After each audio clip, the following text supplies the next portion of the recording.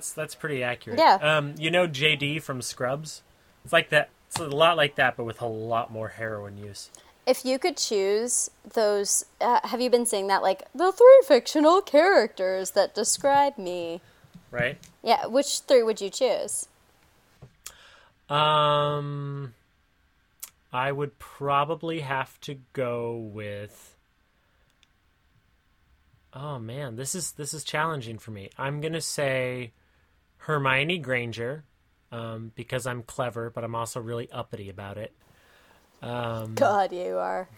I know, right? Insufferable.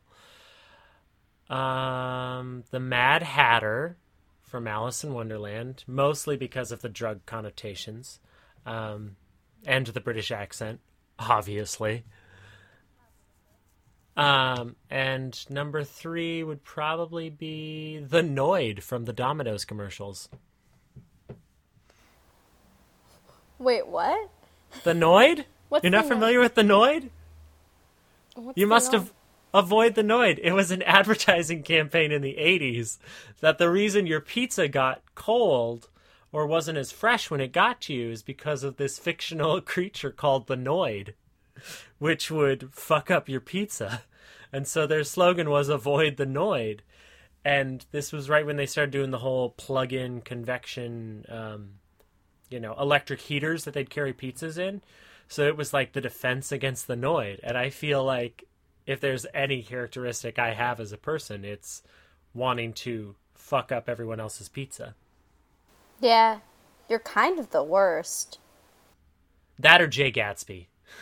Yeah, I could see being Jay Gatsby. Yeah, no, I mean, I don't know, I never watched that commercial, but yeah, I totally can see that. They're kind of, yeah, sure. That's actually, I'm impressed by that. I liked those. I'm glad. Well, I like something that you chose this week.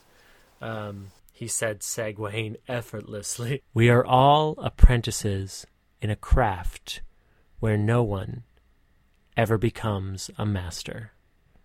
Ernest fucking Hemingway. You know, when I chose that quote, I was pretty sure that was the one you were going to choose. Because of its epicness or the inherent latent sexism that is, bubbling under the surface of all men? Both. Well, safe bet. Hemingway's normally a safe bet with you. That's true. There's something about that six-fingered, cat-loving, gin-swiggling, sea-romanticizing, bearded old bastard that just...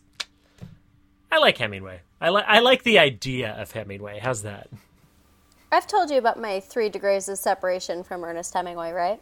No, you haven't, and that's such good writer bragging rights. Lay it on me. My brother dated his grandson. No oh, you may have mentioned that years ago. I feel like I did. I don't know. Did. We may have been high, yeah. You're like trying to think of another way to say it.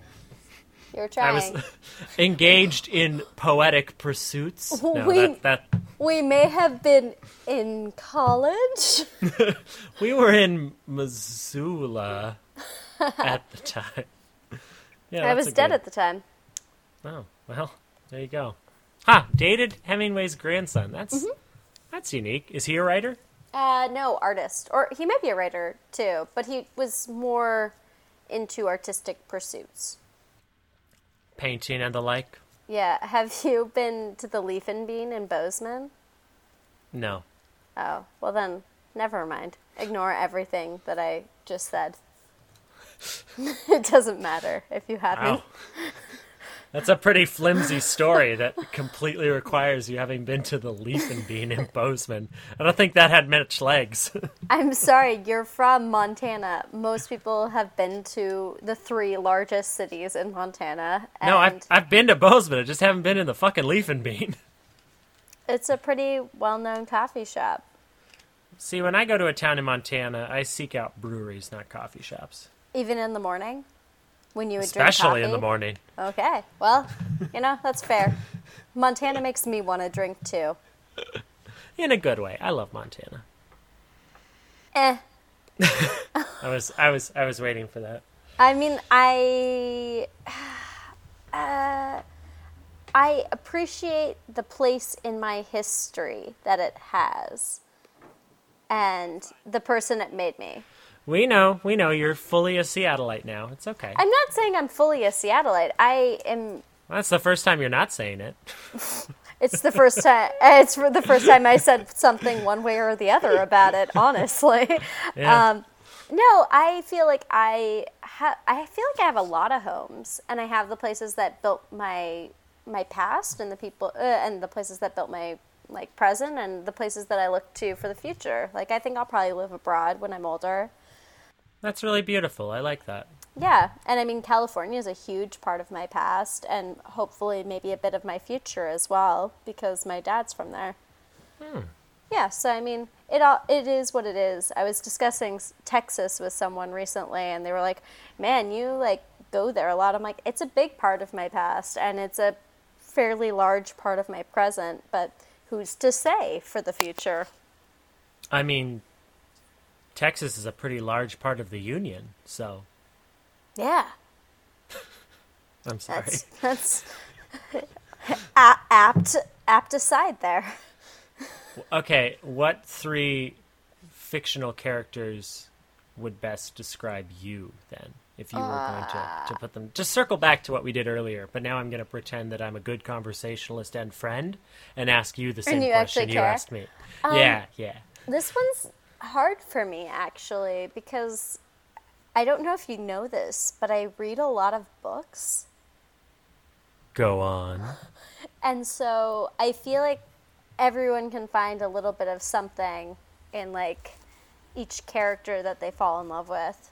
So I guess I would like to say I feel a kindred, like, I feel like I have a kindred spirit in Adair from Dancing at the Rascal Fair by Ivan Doig. Because What's the character's name? Adair. Oh. It's who I'm named after. And that's why I'm, like, jokingly saying, like, yeah. And then I also feel like I should be, like, Meg from Little Women, because also named after her. Oh man, yeah, that's so much but- better. I thought for a second you were referring to yourself in the third person. No. I was like, oh man, we have jumped the pretentious shark. Adair has gone off the deep end. No, but I haven't actually finished Dancing at the Rascal Fair. And she's kind of a tragic character, so I don't know if I would actually say I'm like her. Eleanor Dashwood from Sense and Sensibility, I definitely think I'm like her. So I'd say Eleanor from Sense and Sensibility, Donna from Doctor Who. Hell yeah. Yeah, and I think sometimes I kind of feel like I'm like Pam Beesly from The Office as well. That's fair. You've had to put up with a lot of incompetence in your day. I have. Yeah, I would say probably her, or it kind of varies between Leslie Knope and Ann Perkins on a day-to-day basis, but I kind of feel like I embody them both a little bit. I think you are the Leslie Knope of a lot of friendships, but you are more of an Ann Perkins. Yes, I see. That's what yes, I think you cracked it. Like you are the Leslie to my Ron. Oh yeah, definitely. But I think I'm definitely more Ann Perkins if you say pair me with Megan. Yes. Megan gets a shout out each episode until she actually listens to them. And I know that. Then I know she listens to them. I never agreed to that. No, you didn't. But I'm the Megan, one that edits this. you did not just get a shout out. I revoke your shout out. All right, fair enough. Have any shout outs you want to give? Do you want to shout out to Cameron? See if No. he's listening? It's mutually assured destruction. I won't put out any shout outs because then you'll just revoke those shout outs. So now there will be no shout outs. I feel like you think I'm meaner than I am. No, I just assume the worst in everyone. Yeah, that's fair. I mean, your life lessons have shown that that's a pretty good barometer to put on the world. So I was lying in bed last night and You sleep, I see. I do. I sleep like a human.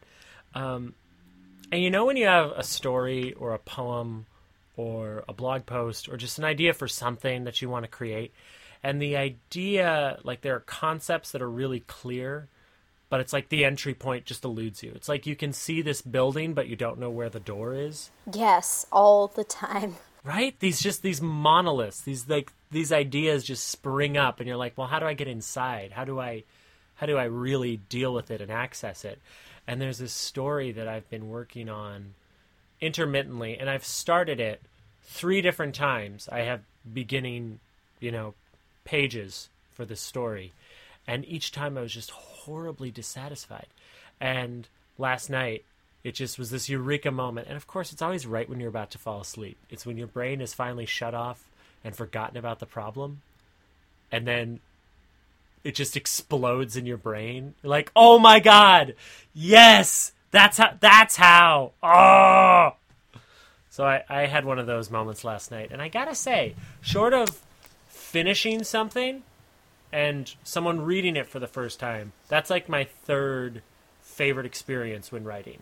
The eureka moments. It's like an orgasm of thought. Yes, 100%. So, but a sneaky one you're not expecting. Sudden orgasm of thought. Sorry, I was like, should I say it? You made that sound like it was an attack coming from a Pokemon. Sudden orgasm of thought! It's super effective. Oh, God. So that happens to me, but often when that happens to me, I find myself just talking to myself. So like I'll be like falling asleep, and then I'll just be like so I'm glad I sleep alone, because I'm pretty sure my dogs think I'm crazy, because I just sort of talk to myself until I like get out of whatever weird labyrinth of confusion I have for a plot. So I think I also just sound like a crazy person. I like speak a narration sometimes. Oh, absolutely. Like, do you talk to yourself a lot? Because I talk to myself a lot. I talk to myself a lot, especially, I don't know if you've ever listened to the Myths and Legends podcast, but it's a very good podcast. This guy goes through a lot of fairy tales and folklores and myths and legends and finds the original story, or like the first telling of it, and either puts it in the non-Disney context of how it originally was, or talks to you about the first writer who did it and how the story really is and what we've forgotten about it, or what might surprise you about it, and like gives you like the honest, sort of like a crash course survey of mythology and folklore. And oftentimes he'll say something or talk about a creature, and I'll just turn it off and just start talking to myself about an idea that comes from that. On the train, it's really fun because you look all put together in your little catering uniform, and then you just start talking to yourself like a crazy person. People scoot away real quick. I don't know if anyone has ever been like, that guy, he seems to be put together. Well, my wife might have thought that for a little bit. Then she got to know you. Well, she married me and was like, oh, buyer's remorse. Yeah, she sent me some really sad texts after that. Who let her have a phone? I don't know. I think she has like a burner phone hidden somewhere in your apartment. Probably in Indy's kennel. Probably. I don't know. Oh, or in one of those garden boxes you guys have. Shows what you know. Indy sleeps on our bed all the time because I'm bad with boundaries. Has that changed? That changed since last spring then, because she was totally in a kennel. Yeah, we wanted more space, so we got rid of the kennel. I mean, yeah, they are. Floyd has his own room because his kennel is so huge. Lord. And also he is spoiled rotten for a 13-year-old pug. So I have something to tell you, and I feel like you now can use it as your bragging right. Our last podcast, someone texted me. I won't say who, but someone texted me and said, you sound like John Mulaney. Said that I sound like John Mulaney? Yeah. Huh. Tone, intonation, squeamishness at the sight of blood? I'm assuming. He doesn't look like he'd handle gore very well. You just, how you deliver things. how you and it's funny because just now when you said that, you sounded like John Mulaney, and I heard it, and I was like, oh my God, it's true.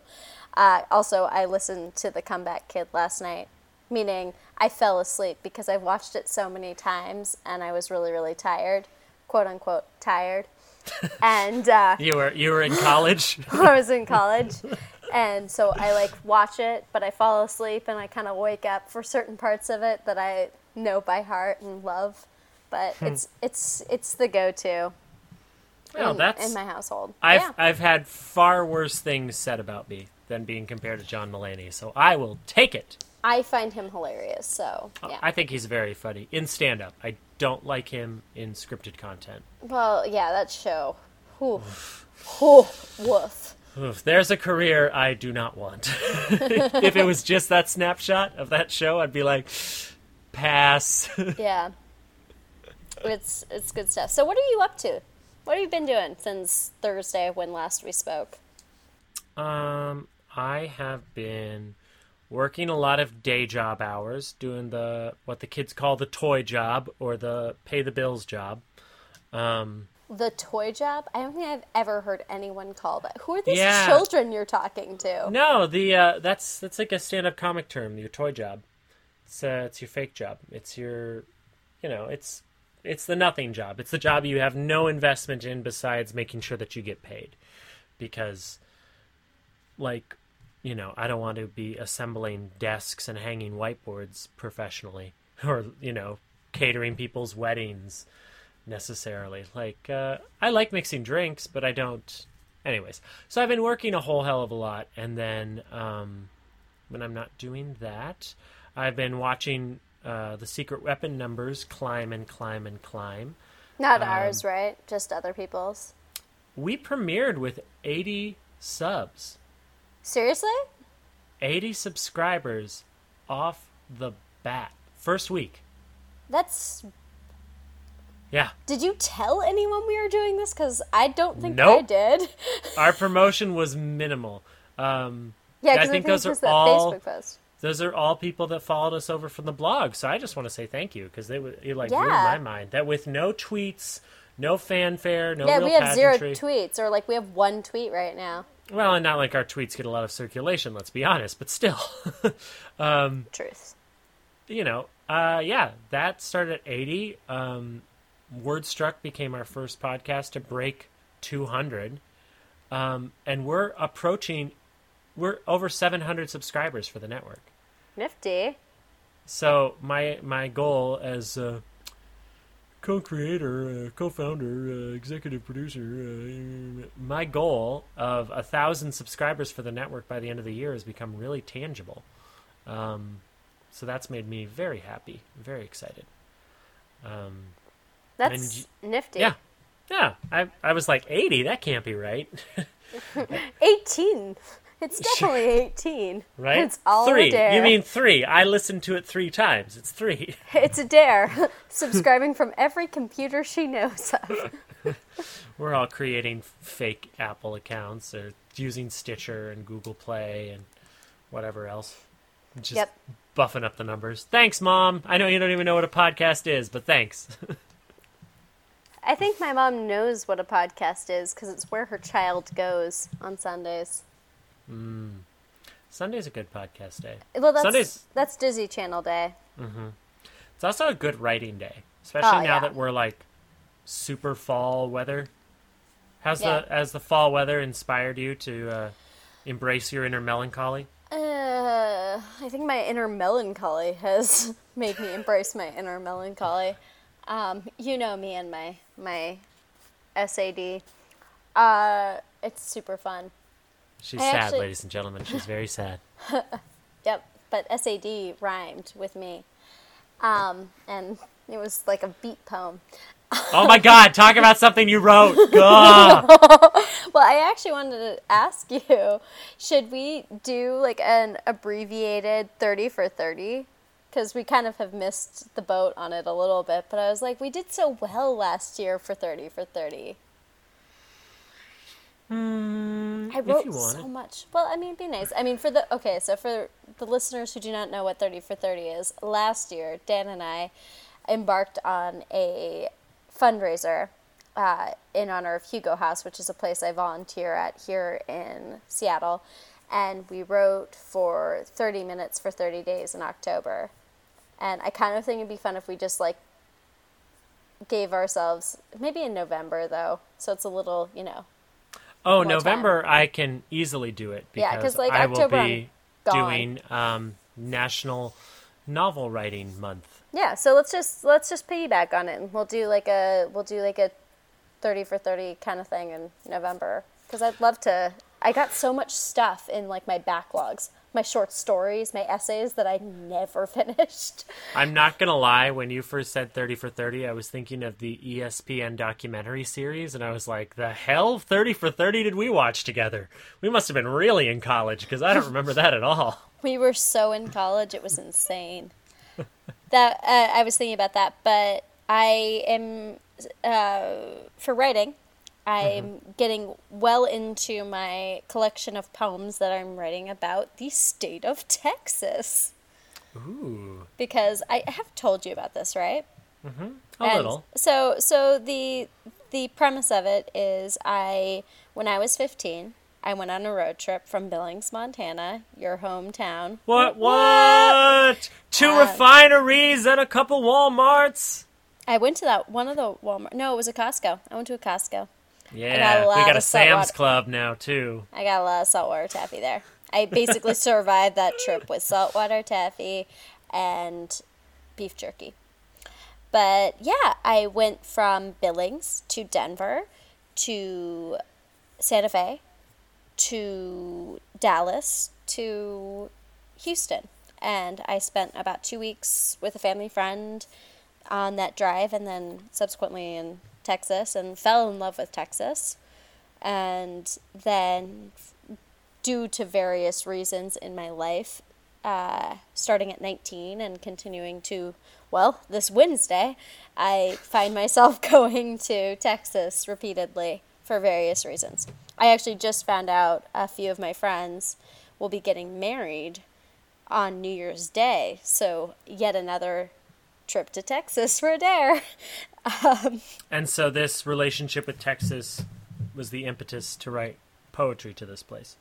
Yeah, basically just this idea that a place that I knew nothing about started holding such a huge part of my life, and that some aspect of it kept bringing me back to it. And for a long time, I was very confused what the pull was, and in my super, super lame romantic heart, I kind of think that the reason that it kept bringing me back was so I could eventually meet and fall in love with the man I am dating now. So maybe that's it. I don't know. That was so sweet. I don't even have a sarcastic comment. I know, right? I mean, that was total happenstance and everything, but it is nice. It's nice to think that maybe there was some act of fate in that. So would you say that you're primarily writing to Texas or for Texas? I'd say currently it's about 50-50. Yeah. It's a lot of the poems based in my younger years there are more about the place, or to the place, and then it's more about it later on and how it starts kind of framing the edge of my life, and how when anyone brings up Texas, I get very nostalgic. So I wonder, in those early poems, this is complete conjecture on my point, but was younger Adair attempting to get to know Texas better? Or to understand why it meant so much to her all of a sudden? I think after my first trip I did, yeah. Yeah. I think it was definitely, there was just this place. That trip itself changed me a lot. I was kind of a brat. And I feel like it opened me up to, my world was so small. That's just how it is when you're 15. Had you been abroad or anything No. at that point? I'd been to New York once, I'd been to Florida once, but mainly just California to visit family and, like, Seattle. I mean, I think Eugene, because Maya lived in Eugene. But yeah, it was my travel was very limited. I'm in a big family. You know how it is. Road trips are pretty constant.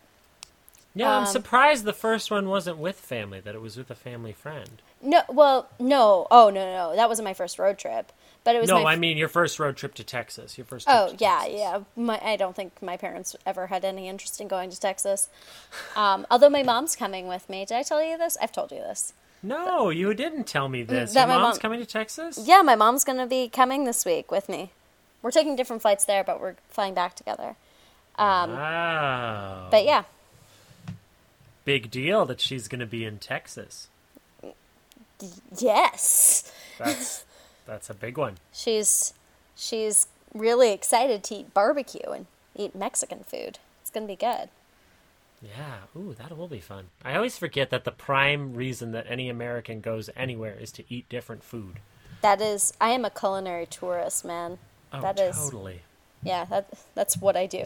Like the night in Brooklyn when I was like, I just want a cannoli. I have now officially found the best cannoli in the city. So Where is when it? you're back here, Cafe Roma Ooh, sounds in Little Italy. Italian. It's been there since the 1840s, I think. Damn. Same location, same family. It's nuts. Wow. But went to the San Gennaro Festival with Cameron and Amanda, and my wife, of course, and we ate so much ridiculous food. It was so good. That sounds amazing. It was amazing. And once again, the only reason we did it was to eat food, because we are American tourists, and that's what you do. I have to say, though, we have to go back to that one restaurant we went to my last night. Because that was awesome. Yeah. Got dessert and wine. Yeah, and didn't they give us like a free liqueur as well? Yeah, it was ouzo or something like. Yeah, I like think it was like ouzo. It was delicious. It was like a sambuca sort of thing. Who knows? Yeah, that was awesome. I was loving on it. But yeah. So how many poems do you think you've written about Texas? Or two, or four, around. Like 15, 16 probably. Wow. Yeah, I mean, some of them were prior to writing this. It was actually realizing how much I was writing about it in different poems for our poetry blog. That I realized, like, that was something that was really driving me. But, yeah, so that is that. But speaking of, I actually am... I have submitted so many poems in the last 2 weeks because I wanted to get them all done before this trip. And a lot of the literary magazines I'm submitting to, they have September due dates. So if you want to have it in the spring issue. And so I'm trying to get it all done. And like I have a chart as to what has been submitted where, and like where I haven't heard back and when the deadlines are. It's all very organized for me, for my weird, jumbled up, cluttered brain. Well, speaking of poetry, for those of you who are interested in such things, Adair and I do have a poetry blog together. It is on Tumblr, and it's called Everything is an Island, or Everything's an Island. It's apostrophe S. And every Tuesday and Thursday, we take turns writing new poems with a shared line. So there'll be one line in my poem on Tuesday that is also in Adair's poem on Thursday. So that's my subtle little plug. I like it, and yeah, I think it's fun seeing that. I love with each line seeing where we each go. It's never to the same place. It seems it's always very different, and I like that. I like that we write in such different styles, and it's really enjoyable to see where we both go with that. No, I think it's speaks to interpretation and want and execution. Like how you could give a class, give everybody the same little tube of Play-Doh and watch what all the different kids make. I think it's the same sort of principle, how which words pop and matter and will try to rhyme with or alliterate to or what have you. And I always enjoy seeing what about the line spoke to me and what about the line spoke to you, and when it really hits on something and when it maybe is a little more work to find where it can go and how to work with it. Which I love. I love when there's a line that I'm not necessarily a huge fan of, because I have to work twice as hard. And I think it really is, it adds to the challenge, which is wonderful. And that makes me happy. I liked that I accidentally rhymed. I was realizing my last poem, I'm accidentally rhyming. I'm like, damn it. Which is one of those things that I think you don't often rhyme, but you have a sort of a limericky way of thinking sometimes, and so I feel like it flows a lot more fluidly. Yep, flows fluidly. I'm a writer, ladies and gentlemen. I don't know words. I think it's a lot more fluid for you than it is for me with that. I think I struggle with that part of it, and so it's funny when it happens not naturally. As opposed to when it goes by easily. The first poem I wrote in college, which I can still remember the title, was called "The Friend of Mine with Whom You Bind," and it was very, very, very rhymey, if you can't tell by the title. But I remember handing that in, and I'd worked so hard on it, and Lindsay Bland was my teacher, and she handed it back to me and said, it's very good. Don't feel like you have to constrain yourself this much, though, to fit your rhyme scheme. Like, you can feel free to go freeform. And I was like, freeform? But poems have to rhyme. She was like, oh, wee babe, if you only knew. And then I just said, fuck it to rhyming. So now when I write something that rhymes, it's an intentional exercise in sound that I really enjoy, trying to really work within a framework. It's much more challenging. Very much more challenging. I agree. I actually, we were discussing this poem that I'm submitting to some literary journals, but I also, I did it while I was in a writing residency in June up in Arlington, Washington, at this very cool little farm. And it's a very interesting area, and it was pouring rain almost the entire time, but then it was super sunny our last day. But they don't give you any guideline for what you're writing. They don't tell you how much you have to write. And so it was almost more stressful for me to just be like, here, I have these 6 notebooks. How much will I fill? And some of it was so I think I drank red wine for an entire day because it was so rainy, and we were just sitting inside drinking wine and talking and writing. And I would take naps, and it was just, and there was no cell phone coverage. So not cell phone coverage, cell phone service. And so it was just one of those things that I was like, wow, all right. This stuff is great. But, yeah, so that's... I'm imagining you trying to create Rorschach inkblot tests, but with red wine. I definitely did that. I also had to wear these, I had to borrow boots from the camp. It was that wet. I also walked around with one of those red camping mugs full of rosé for part of the day. There were so many. Sounds like a writing retreat. Yep. It was cool. It was very cool. I'd never done a writing residency before, and I hope to do it again. I'd like to go somewhere, outside of Washington sometime. Or maybe you and I should just rent a really awesome house and go and not murder each other. Well, I think if we fill it with witnesses, other collaborators, will prevent that from happening. We should create a writing retreat once a year, and it doesn't have to be all that writing, or I guess a creative retreat, and it could be an artistic retreat would be pretty fantastic. Yeah, and just a weekend or a long, or Memorial Day weekend, do this, and it could be in different areas. So sometimes it'd be closer to you on the East Coast, or sometimes closer to Montana or it could be closer. It could be like in California or in Washington or in Canada. Barring financial restraint, 100% on board. We could go to my brother's house, Yeah.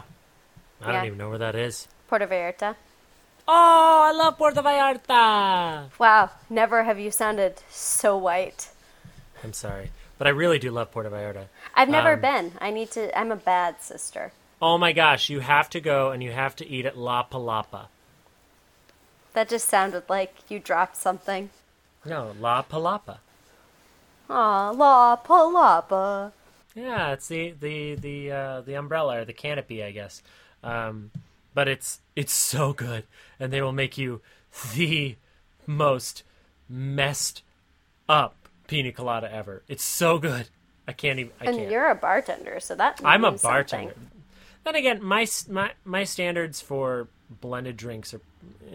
I don't care enough about a blended drink to really get into it, but this one was life-changing.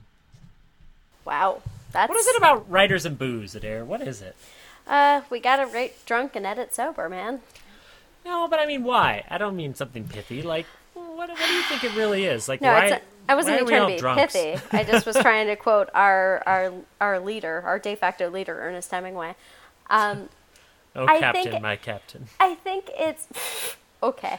I think it's I feel like writers often are very not intensely neurotic as people would assume, like with like the Woody Allen types, but we're all a little bit neurotic and a little bit trapped in like trying to figure out how to navigate normal conversations as opposed to like artistic endeavors and how those conversations go. And I think we get kind of blocked up in our own heads, and alcohol does allow that to sort of flow in an easier form.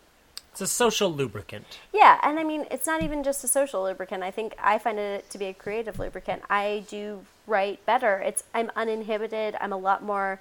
I think your emotions are always a little bit more raw when you're drinking, too. Like, if you love something, you're effusively in love with it. Or if something makes you angry, you loathe it. You can't be wishy-washy when you're drunk.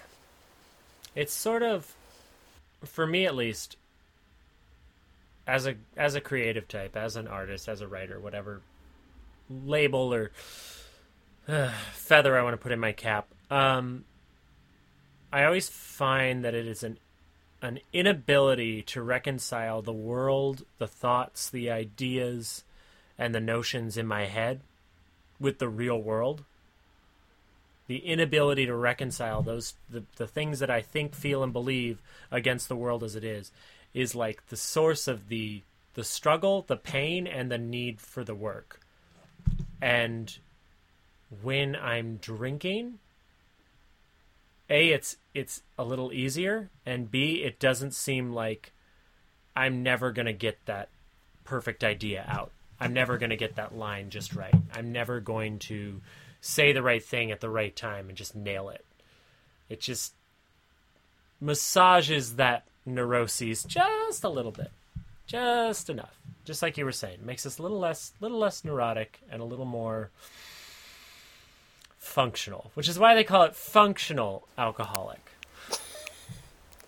Right? It helps you. Alcoholism helps you function better. That's why it's called that. Yeah. Yes. Yeah. Sorry. I just imagine like you getting really angry at a cyclist, and then as you drink, you sort of steady out, and you're like, okay, I can handle this person. Because something I learned from last podcast was your intense hatred for the cyclists of New York. I mean, it's not just the cyclists of New York. It's also the people on the subway who push to get in before the people trying to get out have gotten off. They are the scum of the earth. It's like, where you gotta go? No, and it's like, what are you going to do? How are you going to turn the physical, solid human being in front of you into, I don't know, a semi-permeable mist that you can walk through? Or are you just planning to bowl them over? Or are you assuming they're going to somehow get around you and facilitate your need to sit? Like, chill out. Seats aren't going anywhere. You'll get one. You're first in line, but you have to let someone off first.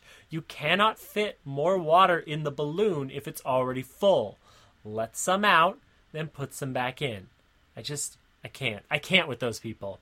I had to actually put my hand out to stop a woman from running into me as I'm trying to get off the train. And I just looked her right in the eye and said, "Excuse me." And she just got all huffy and threw her bag and tried to weasel around me. And I was like, all right, I'm out. I'm too tired to care at this point. You do you. You do you, boo. Yeah, it's fall in Seattle now, and that means that the rain done come. And I don't know why it surprises me that every single year when it starts to rain, no one knows how to drive here. Like, the rain is the one weather phenomenon they should be pretty well equipped for, right? Not this kind of rain. It's contrary to popular belief. Seattle does not pour, except for like a few weeks in the fall and a few weeks in the winter, and we've got some poury weather.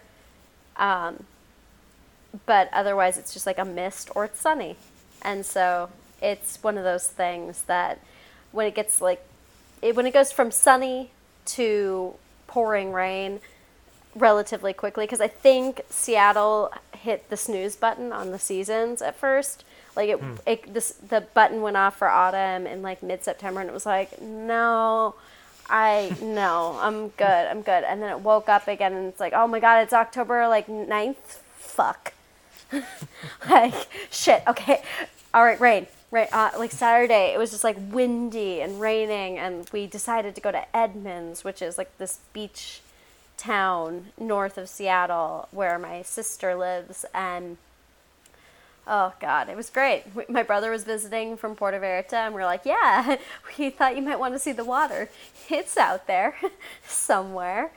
But then driving back, everyone was just a nuisance. I was like, I'm over all of this. I don't envy you in that situation. Well, I don't envy me much, so. I've never envied me. I've never been to me. Sorry. So you still got that thermos full of rosé, or no? No, I'm drinking seltzer today. Seltzer, huh? Seltzer. Yeah, I'm hydrating. Gotta stay healthy. I'm traveling in a few days, and I don't have much free time until then. This is my second podcast recording in 24 hours. Oh my gosh, me too. Oh my God, we are so productive. So busy. Yes, I do appreciate you taking time out of your day to talk to me. You can just edit that out. Nobody needs to hear your appreciation. Yeah, we don't want anyone to think we actually enjoy each other. No, don't let anybody know I'm your friend. They'll think that they have a shot at being my friend, and I can't deal with any new applicants right now, Adair. I just can't. Dan, no one wants to be your friend. No, they do. My phone's just broken. It's not getting incoming calls right now. That's okay. That's what's going on. You do you, man. You do you. Well, before we hit the dusty trail, I would really like it if you would read something for us. Oh, yeah? You want me to read one of my awesome poems that I'm submitting? Well, I would like you to read something. It doesn't necessarily have to be that. Okay, here's a non-awesome poem that I wrote at the writing residency I spoke of. It has a title, but the title's kind of stupid, so we're just gonna... Oh, tell me what the title is.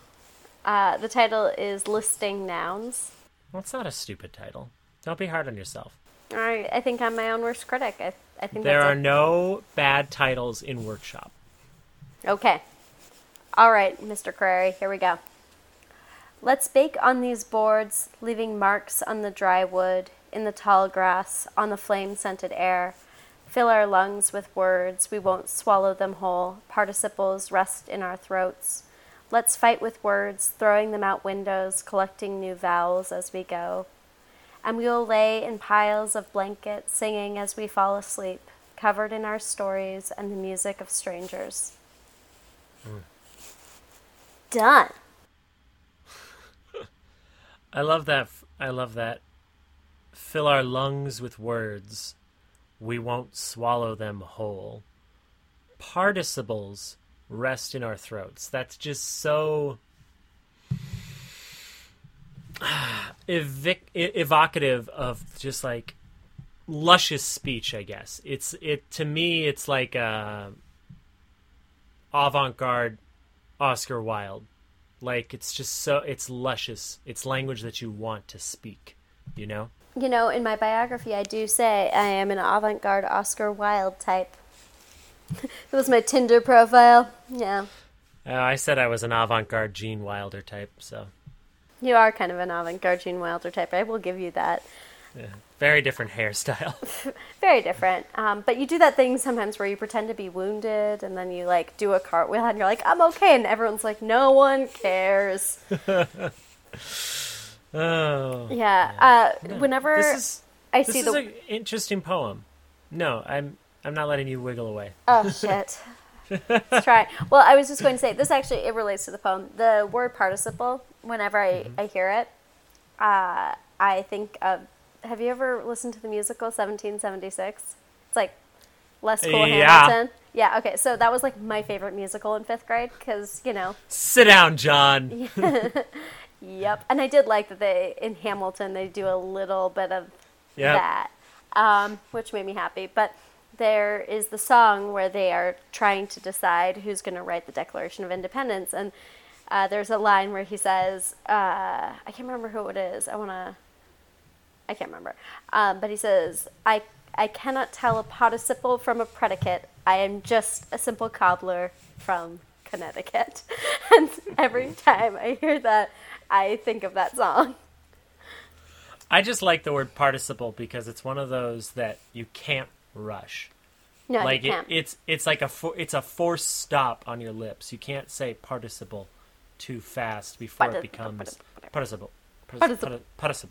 You know, and I appreciate words that force you to say them, if that makes any sense. That just like they stop you a little bit with just the nature of their sound in a way that you have to give them their due. It's like, slow down. I demand to be spoken and spoken correctly. Thank you. Just how sometimes when people walk by me, I'm like, I'm down here. I demand to be seen. Attention! Attention! Must Look at be me! Owed. Yeah. I'm really short, in case you were wondering. This is a podcast. You don't need to tell them that. Adair's very tall. Super tall. I am very tall, blonde, very Nordic looking. Yeah, she looks like a Swede, not like a little Italian. Not like a little Italian. I'm like an angry little Italian. Oh, Striganona! What do you like about this poem? I don't know. It's hard because when I wrote it, it was one of those poems that just came really easily.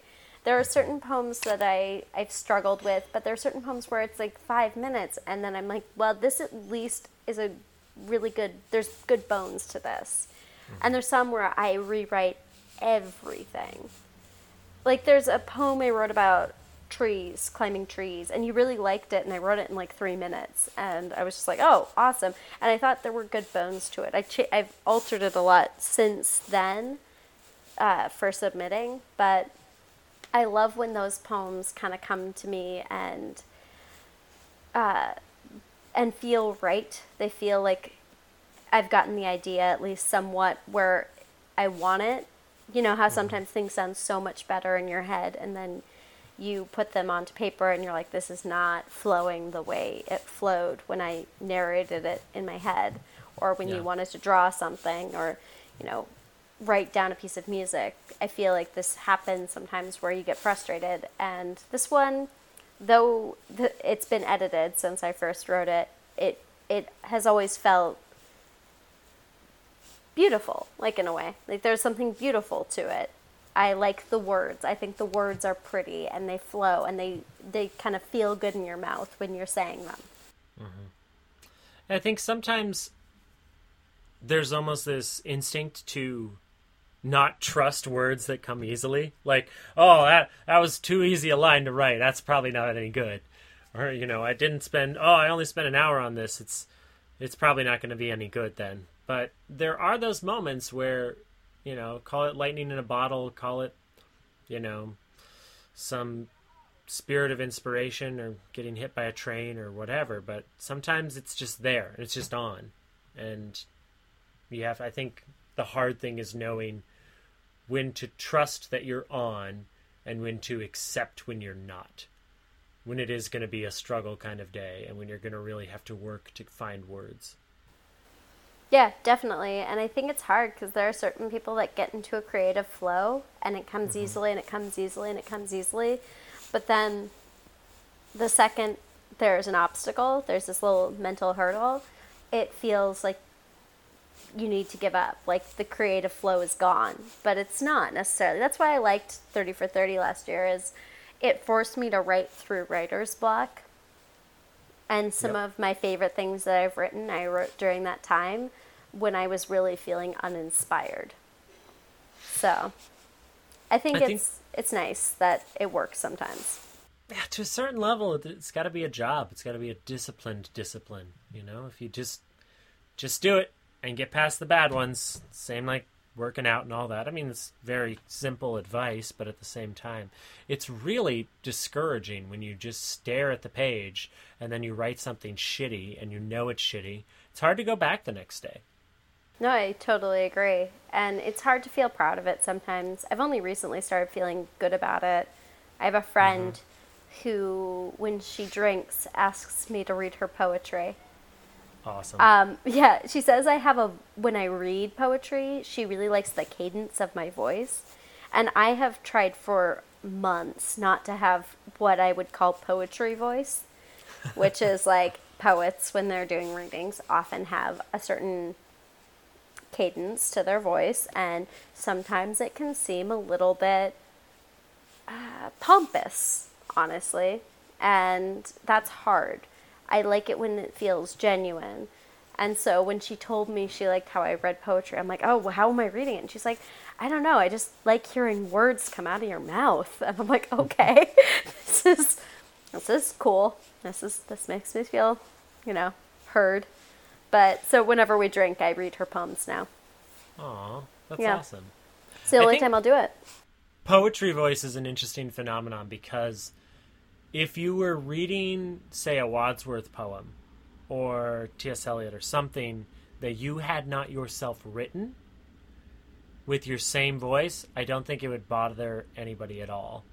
It would seem like you're reading poetry because poetry demands a certain thing of the reader. Like it has this sort of reverence or theatricality. No, those aren't even the right words, but there's something ceremonial about it. Like these, you're not telling a story necessarily, or even if there is a story, it's told through poetics. So it's a little different. It's very much its own thing. And so you don't speak that as you would a text message, or recounting the news to someone. There's a different tactic. I think the only reason it ever feels or seems pompous in most cases is because you wrote it. And when you're reading your own words with that kind of reverence, I think people can be like, oh, well, aren't they full of themselves? La-dee-da, la-dee-da. That's actually how I talk when I'm observing people. Well, Megan, look at that person. La-dee-da, la-dee-da. That's exactly how I speak. Actually, Megan and I, when we speak normally in Midwestern dialects, which, by the way, I apologize for this upcoming Disney Channel podcast because I'd say about a solid 5 minutes of it is me talking in different dialects, including a Midwestern dialect. I have an Irish one at one point. It's not good. None of it's good.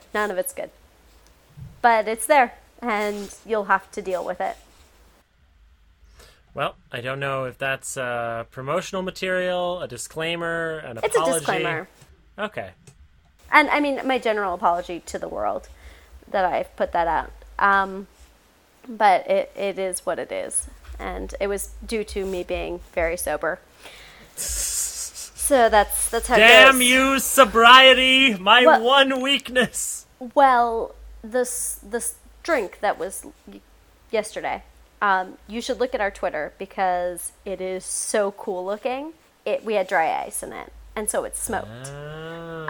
We went all out. Well, Maya did, but it was very, very potent. And so Maya and Samantha both drank 3 glasses of it, and I drank not even 1 because I had to be responsible for the rest of the night anyway.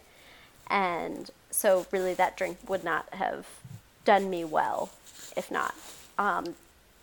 So I had to sober up. So that was the thing. So ultimately I drank 1 throughout an hour and a half time period, which was about right. Don't they know you're a writer? You need your alcohol. You're a growing writer. I'm a growing writer, just a little poet. Question before we go our separate ways, so I can carry on with work. Is there anyone you're envying these days? Is there anything interesting you've seen recently? Is there any actor or writer you're impressed with this week? I need some recommendations. I need to know your life. Recommendations. I would say Westworld. Yeah. I've watched the pilot and watch episode 2. Yeah, I haven't watched episode 2 yet. I've been getting ready for this trip, and then there was a debate last night. I don't know if you know that we're in the middle of an election season. Yeah. It's a really weird show that I've been watching with these debates. The debate! It's just like one long SNL sketch. That's pretty... I mean, yeah, SNL is always... SNL's better every 4 years. Yeah. Every 4 years, SNL is just better. I don't know if you watched this week's SNL, but if not... I did. It's great. He, Lin-Manuel Miranda, he next level hosted it. I will say, though, it reinforced my dislike of Jimmy Fallon. I was just about to say, please say Jimmy Fallon. Please say Jimmy Fallon, because Anne and I were watching it together, and I was just like, oh, God. What is going on? I mean, I've never seen him get through a sketch without breaking. And it's just like, okay, cool. Yeah, hoagies. Oh, yeah, it's hilarious that this is your life. That's so great for you. Yeah. You're bad when you have to put Seth Meyer on after just to make you look good by comparison. Yep. That's right. I'm calling out everybody on NBC. Should have never gotten rid of Conan. I'm still upset about that. Oh my God, me too. But it did create that awesome documentary about Conan, which I did love. There's a good recommendation right there. Yeah, that is a good recommendation. Because I actually haven't seen that, so... You should watch it. It's just about, those few months between when his contract ended and all of that happened, and when he was not allowed to be on television, what he ended up doing. Yeah. So I have whacked my microphone while I was talking. Whoops. It's okay. Here, I'll do it too. There, was that come through? It made, no noise. It made noise on my end. Trust me. Mine, I could see a little spike. I'm like, oh, it's frizzing. You probably shouldn't have made your own microphone. I'm just gonna say it. I also shouldn't have stabbed it with a fork. But yeah, that never works that well. You're like, the cat told me to. But if I was gonna steal anybody's career right now, yeah, I think I probably would steal Lin-Manuel. Gets to write whatever he wants, gets to perform quite a bit in coveted spaces, and Disney's investing heavily in him, which is always a good sign of confidence when the evil empire will vouch for you. Yeah, I know, right? He's doing things. And also he just is such a happy looking guy. Yeah, right? He's just normal enough to still seem like an approachable celebrity, but just ridiculously huge enough to be blown away by his own fame. Yeah, I saw this little meme, and it says, I want someone to look at me the way Lin-Manuel Miranda looks at everyone. And there's 8 photos. And yeah, it's just this adoring look that he has. I love it. But yeah, that's some good recommendations. Those are some good careers to have too. Yeah, been better, been worse. How about you? Mm, I'm taking your Conan recommendation. yeah, I'm glad. Yeah, that's what my recommendation is, I guess. Oh, also, I'm reading The Interestings by Meg Wolitzer. Yeah, any good? Great book. Yeah, it might be a Christmas present to you later on. It's very interesting. It goes through. It's not a linear novel, but I really like Meg Wolitzer too. I met her last year, and I bought this book out of I want her to sign something, and then I'm reading it, and it's pleasantly surprising. And I just found out that it's apparently an Amazon series now. They've made it into a TV show, and so yeah, it hasn't aired yet, but it's gonna. So I'm excited about that. But yeah, so that and the Conan documentary, my recommendations. And I would say, so I saw Brian Wilson. Brian Williams? No. I saw him read the news. I saw Brian Wilson of the Beach Boys on Saturday night with with your old college buddy Jasper. Hey! Yeah. Pledge class 2011. Yes. So, yeah, Jasper and I went to see Brian Wilson. We've had these tickets since January, and we had awesome seats. And Brian Wilson went all through Pet Sounds. Awesome. But I was reminded of the movie Love and Mercy, which is about Brian Wilson and his mental instability as he wrote Pet Sounds, and then later on in life because he was manipulated pretty severely by his psychologist, I believe, or his therapist. Oh, shit. Yeah. And so, I mean, he's lived quite an intense life. Both of his brothers died fairly young. One was 39, I believe. So, I mean, and his brother Dennis had interaction with the Manson family. And so, I mean, there's a lot of craziness in that family. They had a very intense relationship with their father, and also an intense amount of fame at a very young age. And so, but Love and Mercy is a great movie, and it made me really respect Paul Dano again. And I was kind of thinking about, yeah, he hasn't been great in everything, but I loved him. My favorite movie in high school, don't judge me, was Girl Next Door, starring Alicia. There's nothing to judge you for. That's a terrific movie. Okay, so a lot of people are just like, really? And you're like, yes, really. The next time they give you shit about them, you tell them to come talk to me. Oh, I'm not friends with those people anymore. Good. You don't need that kind of toxicity in your life. I shun those people away from my life. But that was a movie. I still own it. I watched it many, many times my junior and senior year of high school, and still. But I loved Paul Dano in that. And then I've recently seen two movies that I really appreciated his acting in. One was Love and Mercy, and the other being Swiss Army Man, which, if you have not listened to the soundtrack to Swiss Army Man, you need to.